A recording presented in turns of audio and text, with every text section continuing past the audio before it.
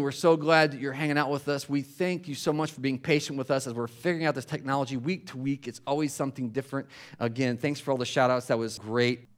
I want to remind you we're in the series called 72 for Easter, and it's not called 72 for Easter, it's called 72, and it's 3 days that change everything, or maybe 3 days that changed everything, right? So 72 hours. Last week we talked about 72 disciples being sent out, but now we're going to have this incredible story about 3 days that change everything. The question we have in the series is this: what comes out of Easter? I know a bunch of us know the Easter story. As a matter of fact, today, all over the world, people are celebrating Easter, the resurrection of Jesus. But we want to think about what does it actually mean, and what do we get? Like, not in a bad way, but like, what does it give us? How does it inform our lives? And what comes out of the Easter story? Instead of just knowing the story, what comes out of it?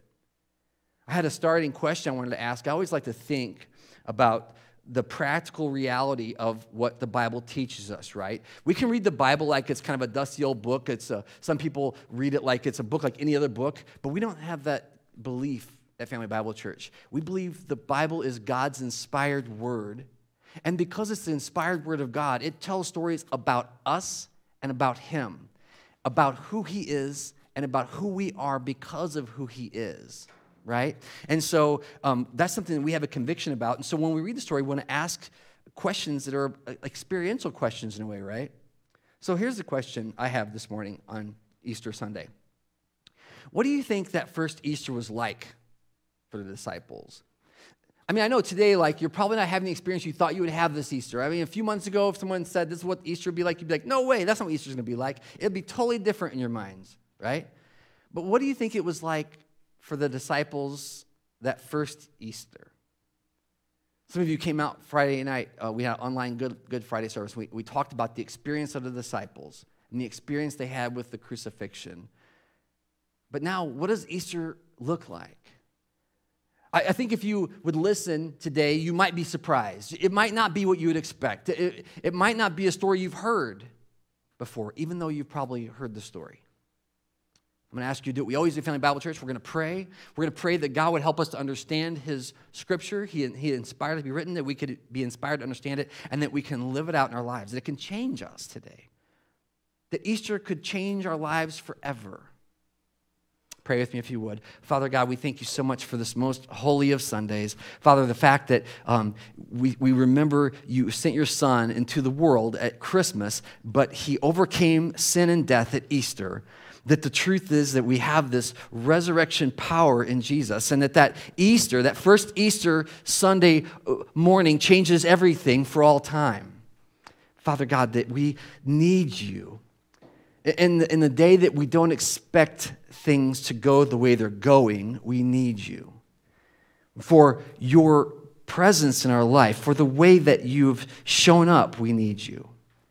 And for who you are. Father, today we ask, as we look at your scriptures and as we draw these pictures and we think about this story, that we would have new eyes to see it and a new mind to understand it, a new heart to believe it, and that it would change us. Indeed, Father, it would change the world, that you would change the world because of what you have done. May you be glorified as we look from the cross, through the grave, to eternity. Glorify yourself today, Father. As we worship you together, we pray it in Jesus' name. Amen. We're going to be working from the Gospel of Luke this morning, Luke chapter 24. If you have a Bible, you probably know where that's at. It's going to be toward the back of the Bible, right, in the New Testament. And we're going to be kind of working, but we're not going to start in verse 1, so we're going to work around a little bit in the Gospel of Luke. So the Gospel of Luke, chapter 24, and then we're actually going to start toward the end of the story. I asked the question, what do you think it was like for the early disciples, those first disciples experience Easter? And I know if you've read the Bible, you're like, oh yeah, it's going to be all captured in Luke 24. I understand that, right? But I want us to see how they actually experienced it, like them, like us, like we might experience it had we been there ourselves. And so I'm going to start actually in chapter 24, verse 21. So let's do like 19. We'll start at 19 and work our way down to 21. This is what the scriptures say. Jesus approached them and says, what things are you discussing? And here's the response of some disciples on that first Easter morning. The things of Jesus of Nazareth, they replied. He was a prophet, powerful in word and deed, before God and all the people. The chief priests and our rulers handed him over to be sentenced to death, and they crucified him. And this is the verse I want you to hear first this morning. 21. But we had hoped that he was the one who is going to redeem Israel. And what is more, this is the third day since all this has taken place. So I just want you to, the first thing that we see from the disciples is they had hope. Now here's the funny thing about having hope. You hear that and you say, oh, the disciples had hope, right? But here's what I want you to understand. When it says the disciples had hope on Easter Sunday morning, they didn't have hope like we have hope. They had hope. You see what it says in verse 21? But we had hoped. This is not the words of someone who's encouraged and emboldened and ready to take on the world. This is someone who is disillusioned in some way, right? These are people who have had their hopes dashed in some way. As a matter of fact, that's what they say to Jesus. Look what they say about Jesus. Now, just so you understand the story here, this is the road to Emmaus story, and they didn't know who he was. He approached them, and they were kept from understanding or seeing him as he was. And so it's a real third-hand account from Jesus' perspective on what the disciples thought of this whole death and resurrection thing. You see, they say a couple things about him. They say, first, about Jesus of Nazareth. That's where he's from, right? What? He was a prophet. I mean, they say that factually. This is the things we're talking about. Jesus was a prophet. A prophet would be a person, sometimes we talk about prophecy. You're like, man, I would love to know some prophecy or something. But we think about prophecy being about things that are happening way off in the future, and that's true. But prophecy is as much about saying what God is doing right now in our lives. And they believed that Jesus could speak right now into their lives about what's going on. He could tell them all the future things that are coming, but also what's happening right now. And they confess it openly. Jesus was a prophet. But notice the past tense. He was. He used to be a prophet. Here's the second thing. What does it say? Verse 21, or verse 19. He was a prophet. He was powerful in word. That Jesus had power in the things that he said. That he taught like no one else had taught. That the word is dunamis in the Greek, right? It's the power in the word. He wasn't just a preacher. He wasn't just a teacher. He was a proclaimer. He had authority like they had never seen. But what else do they say? That's the second thing they say is he was powerful in word. But here's the third thing they say. He was powerful in his deeds. Like he did amazing stuff. Right? So he's a prophet. He's powerful in word. And he's powerful in what he did. We saw Jesus do things we couldn't believe. It was amazing. And that's their first three confessions about who Jesus is to Jesus. They don't see this Jesus. That's the first three things. Now what? The story takes a little bit of a turn. 20. The chief priests and our rulers hand him over to be sentenced to death, and they crucified him. So he was sentenced to death. They knew that had happened. For a fact. Just like his miracles, just like his powerful teaching, just like him being a prophet, he was handed over to death. And then the word says, and he was crucified. They crucified him. I wanted to say all that to say this. They tell Jesus that whole story about himself until up to the point they say these words. But we had hoped. But we had hoped. What did they hope for? That they didn't get in the miracles? What did they hope for that they didn't get in the prophecy? What did they hope for that they didn't get in the teaching he'd already given them? He was crucified on the cross. What did they hope for? The word says it. We had hoped that he was going to be the one to redeem Israel. You hear what the first disciples are like? He was amazing. But we had hoped he was more. We had hoped he was the one. What else do you think they had hoped in there? I think it's implied in the crucifixion. We'd hoped he wouldn't have died. That would have been our hope, that he wouldn't have died. And yet he has. And then they go on to say that final bit. And what is more, it's been 3 days since all this has taken place. You might think, well, what does that mean that we're talking about they had hope, right? I mean, these are the apostles, the disciples. These are the ones that knew Jesus the best. They're the ones that got to hang out with them all the time. And you would think we have this story of Jesus where they're just gleeful on Easter Sunday. I want you to understand this is the actual testimony of what they actually experienced. They were kind of hopeless. Didn't know. Matter of fact, let's back up a few verses. And let's see what they actually say. Let's pick it up in verse 15 now. Just backing up. The same guys, right? As they talked and discussed these things with each other, Jesus himself came up among them and walked with them, but they were kept from recognizing him. See, I told you they didn't know it was Jesus. And he asked them, what are you discussing together as you walk along? So you got to get the picture here, right? They're walking along like together. These two dudes, they're having a conversation. They're just having this talk, and someone else comes up amongst them, either behind them or beside them or something, and he just says, "Hey, what are you talking about as you walk along the road?" It's a stranger to them, and they respond, and this is their response. This is I want you to see. It says this in verse. Let's see here. 18, or 7, it's still 17. They stood still. Their faces were downcast. So you get this image of they're walking down the road and Jesus comes up disguised. They can't see him anyway. They don't recognize him. And what are you talking about? And they just stop. And they drop there. Matter of fact, another translation reads like this. They stood still looking sad. They stood still looking sad. You can just imagine they're just processing all this, and then a stranger comes and says, "What are you talking about?" And they just go, "Oh." Right? Matter of fact, if you're a Blast kid, I want you to go ahead and take that piece of paper. It should be still folded into 3s. And on page 1, I want you to take that circle you drew, and I want you to make a sad face. I don't know what your sad face is, what they look like, but make a sad face. Or, what would the apostle or what would the disciple have looked like when they were sad? That's where the story starts, that they were sad. They were downcast. They stopped walking, and then they began to answer Jesus.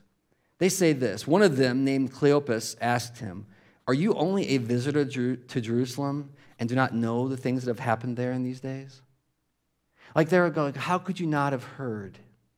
How could you not have heard what has transpired? And we have some folks who've decorated for us this morning, and one of the things they did, and I love it so much, is they put on the cross. It was put on the cross of Jesus in every language that he was King of the Jews, why he was being killed. And that was like the ultimate insult. Not to Jesus, but to those who were thinking he was the one. So they're sad. They're looking sad in this moment. And I want you to understand that they're looking sad, and you might go, okay, but they've already been told about Easter. Like, it's incredible to me that they had hoped, but they've already been told about Easter. And that they're looking sad, but they've already been told about Easter. As a matter of fact, let's go ahead and jump past what we talked about and look at verse, let's see what we're going to do, 22. In addition, this is now after what he's, what things, and he's like, about Jesus of Nazareth, he's a prophet, powerful in word and deed, and then we had hoped he was the one. Now, verse 22, in addition, some of our women amazed us. They went to the tomb early this morning, but did not find his body there. They came to us and told us they had seen a vision of angels who said he was alive. So that's what I want you to understand about these disciples, because it's easy to go like, okay, but they were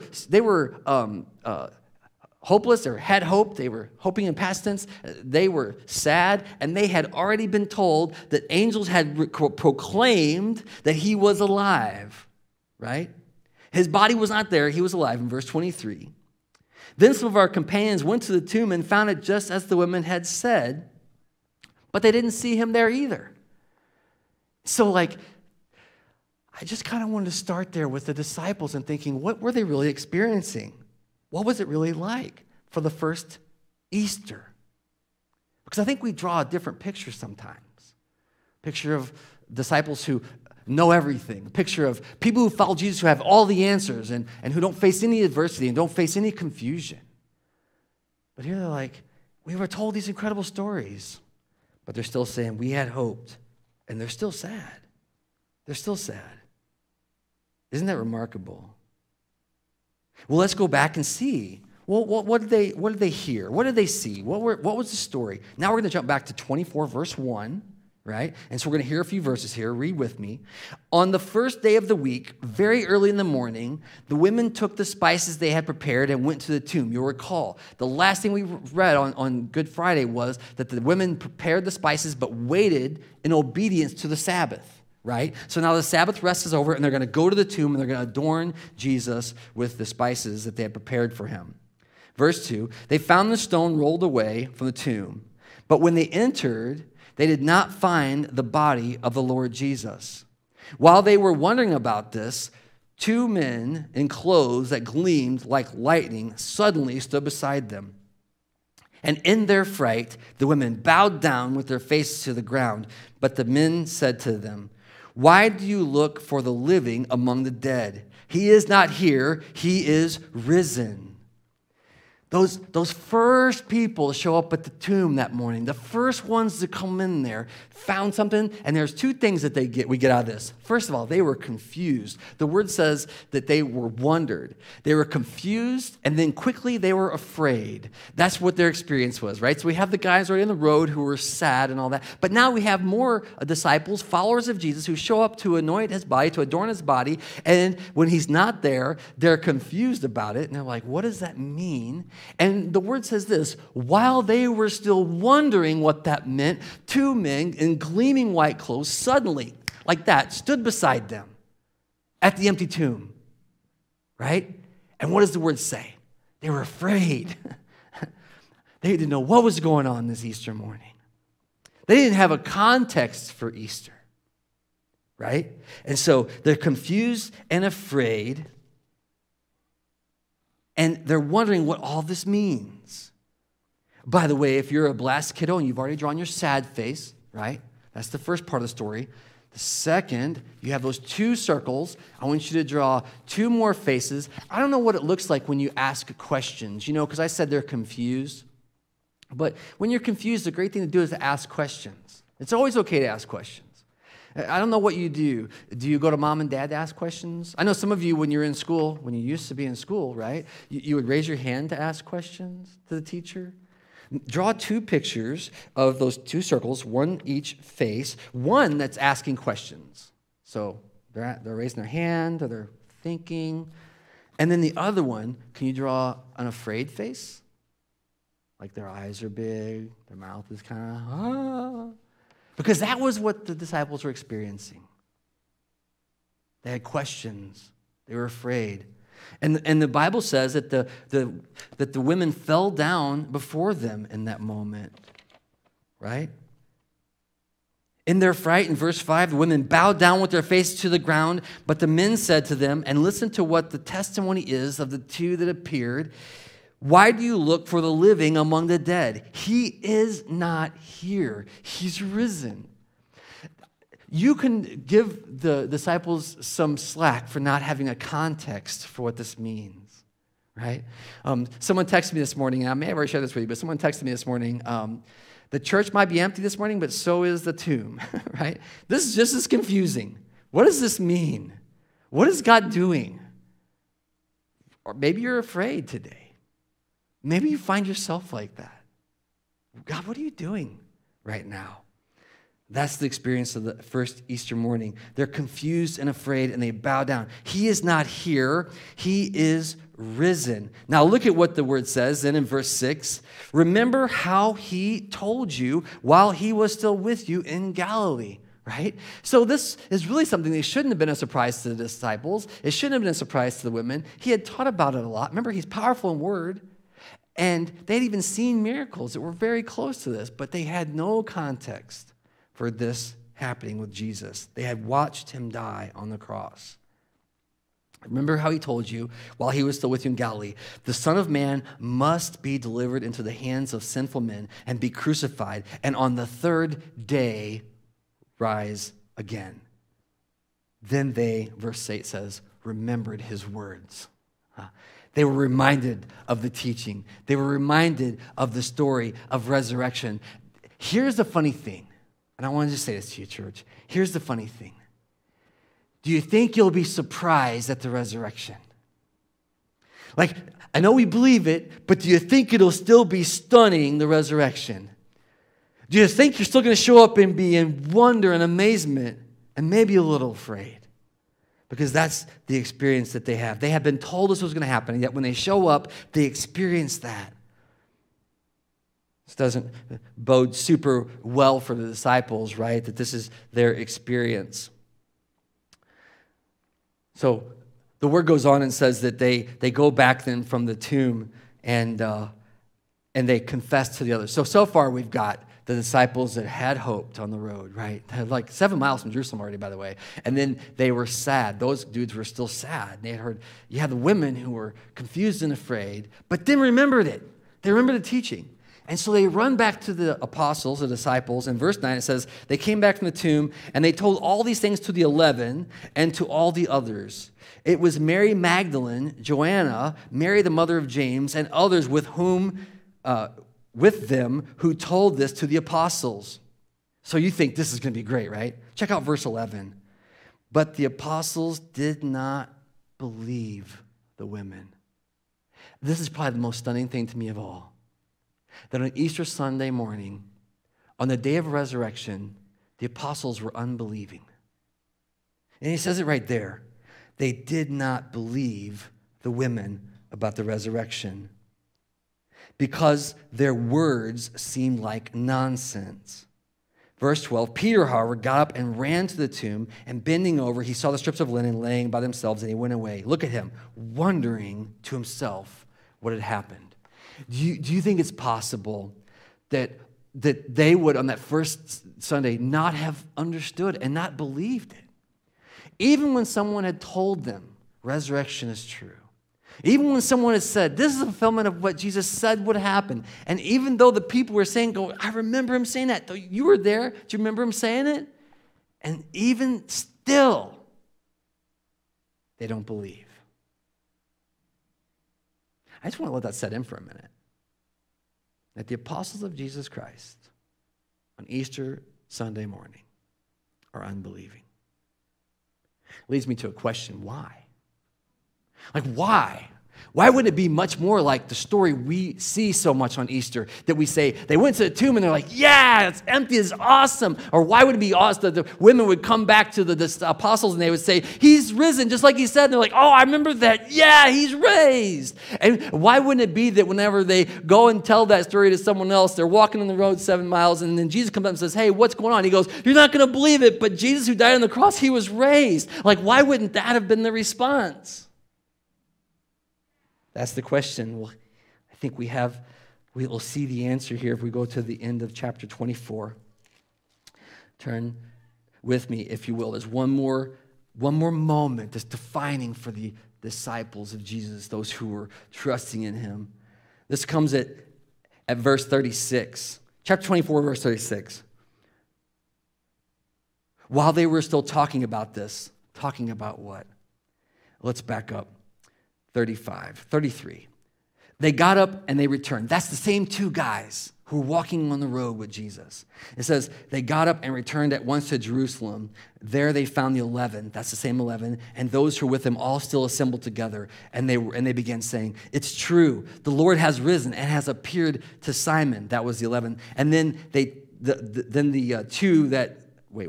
Then the 2 told what had happened on the way and how Jesus was recognized by them when he broke the bread. And that's when they saw him, right?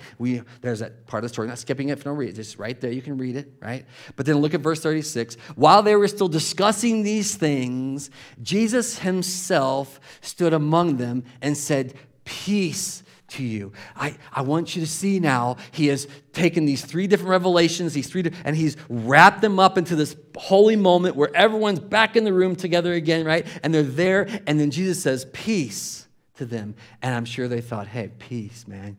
Let's see what happens. They were startled, and they were frightened because they thought they'd seen a ghost. My favorite translation of this word is they were panicked. You know why I like the word panicked? Because it has a K in it. Like, where's the K come from in panicked? I don't understand that. I could see like P-A-N-I-C-C-E-D. I could see P-A-N-I-C-E-D, but P-A-N-I-C-K-E-D? Like, where's that K come from? It's because it's crazy. It's because it's something you don't expect. And they're freaking out. Even when Jesus shows up in the room with them, they're freaking out. Why? Because they think they saw a ghost. The scripture says it right there. They still can't get through their heads what's happening here. Now I feel like maybe this Easter I've been a little unfair to the apostles, to the disciples, to those who are believing in Jesus. But I want you to understand that there's a reason that we experience the hope of resurrection in this way. There's a reason that they experience it in that way. Here's three things I want to tell you this morning about Jesus. First of all, Jesus is like us. He's like us. And for the disciples to have him show up in the room like he always did after he had died is a completely different experience. So Jesus is like us. It'd be like if I showed up after I died, or if someone that you loved and who's died had showed up in the room with you. And I mean showed up in person in the room. This is a normal response. I want you to remember all the things that Jesus did in his life with his disciples. We think about the disciples, but they followed him 24/7. Remember what he say? Come and walk with me. Come, I have no place to live. Come and be homeless with me. Come and journey with me. The scripture's full of stories about how he'd sit and eat meals. But you know he ate meals, he ate every day, right? Or most days he would eat. Jesus would spend time walking along the road as a very human person. He would have conversations with them. And I know we have the conversation of Jesus, but I'm sure he talked about things like, hey, look at the tree over there. I mean, I'm sure just some casual conversations. Wow, isn't that cool? Just some normal life stuff. And so for the disciples, they have Jesus in this category of he's human, like us. He's exactly like us. I mean, it's like one of us. He ate with us. He walked with us. He talked with us. Matter of fact, look at verse 38. Jesus says to them, this kind of colors that in a little bit. Why are you troubled? And why do doubts rise in your minds? Look at my hands and my feet. It is I, myself. Touch me and see. A ghost does not have flesh and bones, as you see that I have. What's he saying there? He's like, look, it's me. It's me. The one that's just like you. I'm here. Jesus is just like the disciples, and that's kind of what freaks him out. Like, I have flesh and bones, just as you see. Look at verse 40. When he had said this, he showed him his hands and feet, and while they still did not believe it because of joy and amazement, now they're just stunned. They're like, it's really you? It's really you? He says this, do you have anything here to eat? And so they gave him a piece of broiled fish, and he took it and he ate it in their presence. Now that's kind of funny to say, ate it in their presence, right? Because you almost think like, was this a party trick? Like, what is this, like a test of Jesus to see if it's really him in the flesh? But they're saying he really wanted some fish. He really wanted to eat. He was really the one they always knew. He was just like them. And see, that's the base layer of what prepares the first thing we get out of Easter. Is he's just like us, right? But here's the second thing then. So he's just like us. He's eating fish. He's saying, touch my hands, look at me, see me. I'm right here with you. I'm in the room with you. You literally feel my breath on you. But here's the second thing, why they're freaked out. Because he's nothing like them. Because Jesus is nothing like us. He's nothing like us. As much as we want to say he walked them and he talked with them and he ate with them and everything else, you have to also remember that everything that Jesus had done in his life, the testimony they gave on the road, he was powerful in word and deed. He was not like us. He was completely different from us. Remember how he taught us differently. Remember the way he preached was differently. Remember when he go into synagogues and he rebuked people was differently. Remember when he would expound the scriptures, it was different. Everything about him was different. He was nothing like anyone we'd ever known before. He was completely other, completely different. He would correct and rebuke people who were the most religious and holy people around us. And then he would invite people in that had no business being with religious people. And he would say, come, you follow me. You come with me. And there was something in him that we knew, gosh, he's like us, but he's completely different. He's not like us. Look at what the word says after he eats the fish. Verse 44. This is what I told you while I was still with you. Now see, he's remember what I taught you before. Everything must be fulfilled that is written about me in the law of Moses and the prophets and the Psalms. Everything had to be fulfilled that was written about me. You know those stories you heard since you were a kid? They were about me. You know the scripture you memorized when you were little? They were about me. You remember when you went to the synagogue and you listened to the Elmer Scroll and they read it and they wouldn't touch it because the word's so holy? The word was about me. I'm not like you. I'm different. Look at what he says. In verse 45, the word says, and then he opened their minds so they could understand the scriptures. He told them this. He told them, this is what is written. The Christ will suffer and rise from the dead on the third day. Do you remember what they said? Like, it's been 3 days since all this happened. The guys on the road, it's been 3 days already. They were incredulous. You remember what it said? That the Christ will suffer and die and be raised on the third day, and repentance and the forgiveness of sins will be preached in his name. That the forgiveness of sins will be preached in the name of Jesus Christ. He's completely different. And this is to all nations, beginning first at Jerusalem. And you are witnesses of all these things. I'm going to send you out. I'm going to send you what my Father has promised, but stay in the city until you have been clothed with power from on high. And so now if you're following along with us and you're a Blast kid, you're probably like, hey, you forgot. I didn't.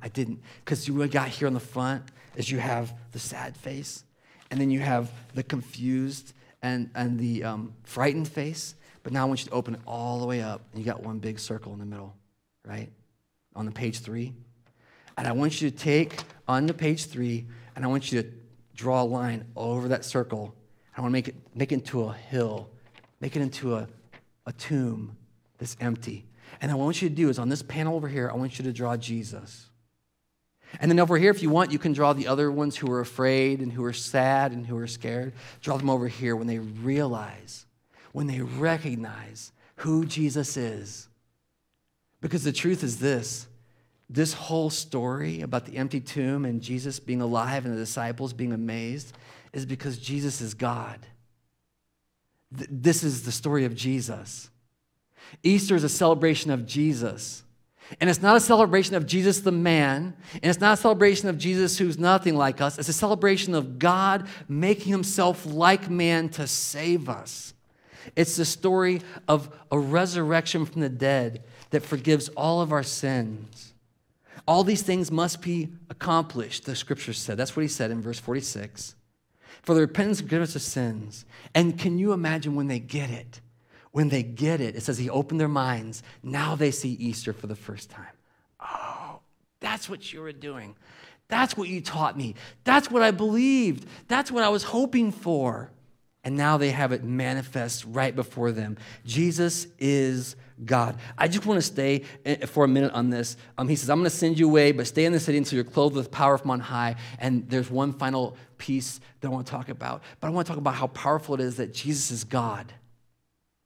You see, it's been said often that people go, I'll follow Jesus if he agrees with me. I'll follow Jesus if it looks like what I expect it to look like. But that's as far as I go. And I'll worship God. There's a God somewhere out there. There's something I believe in that's greater than myself, a higher power, if you will. But I can't get more specific than that. But see, that's not the Easter story. The Easter story is not about a non-specific God who does non-specific things for non-specific people.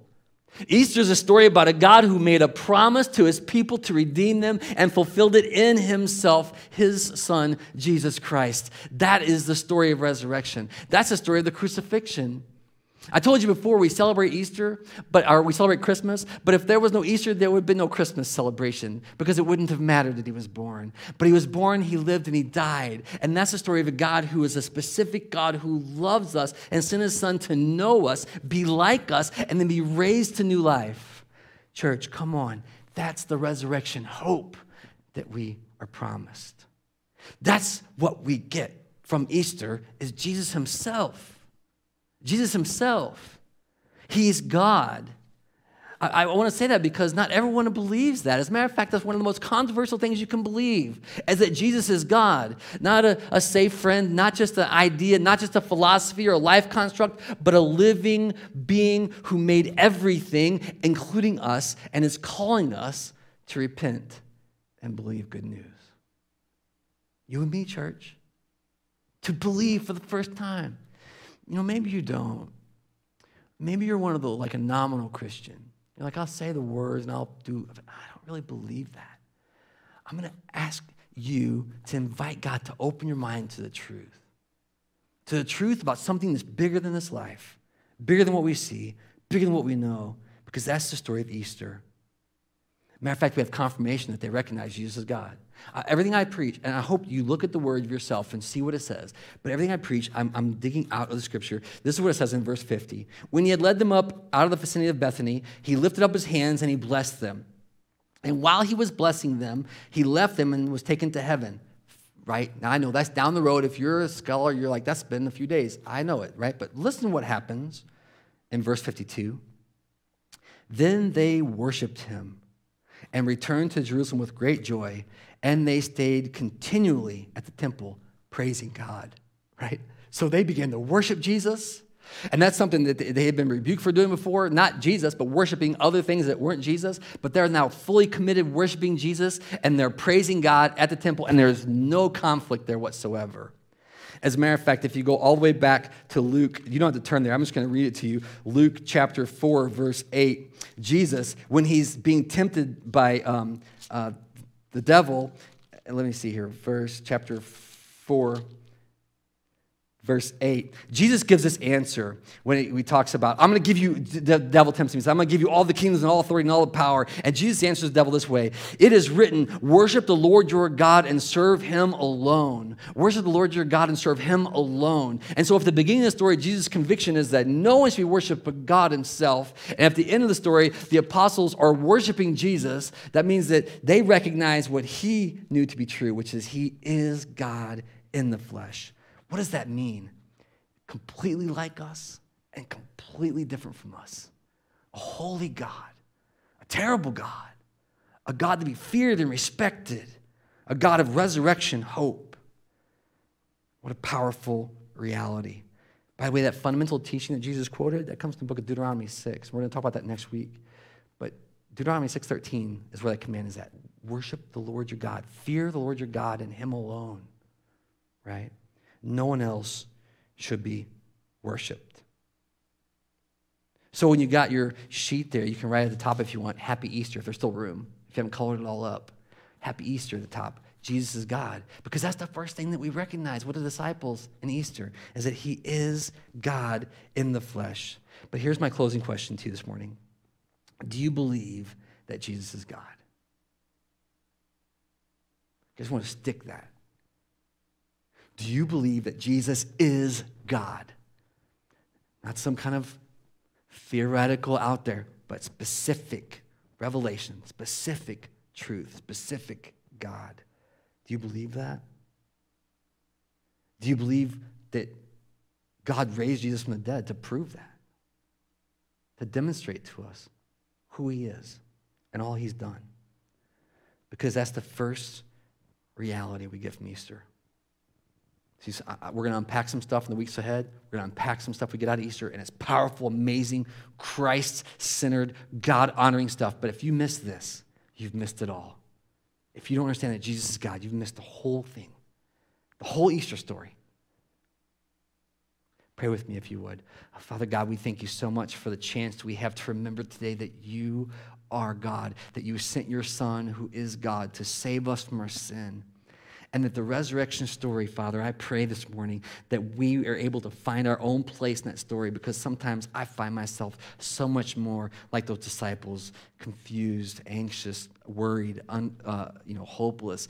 Father, would you help us to overcome those with your revelation? Lord, I'm going to ask you to do something that only you can do. Would you teach us in our spirit, inside, right now, and there's someone praying with me right now, Father, that needs to know you intimately in their life, for real, no joke. Would you reveal yourself to that one? to those folks. Would you open those hearts, Father, to your truth? Would you take this Easter story off the shelf for us, Lord, dust it off and make it a living, breathing resurrection story? Oh, Lord, that we would honor you because of who you are. Father, I'm going to pray this. I'm going to pray a prayer of forgiveness the times that we've made you less. I want to repent, Father, the times that we've said, yeah, there might be some God somewhere that confess that you are the God who makes yourself known. And that, Lord, we would repent of all that and believe in Jesus. That we would have true resurrection hope, Father, as we face life and death in this life.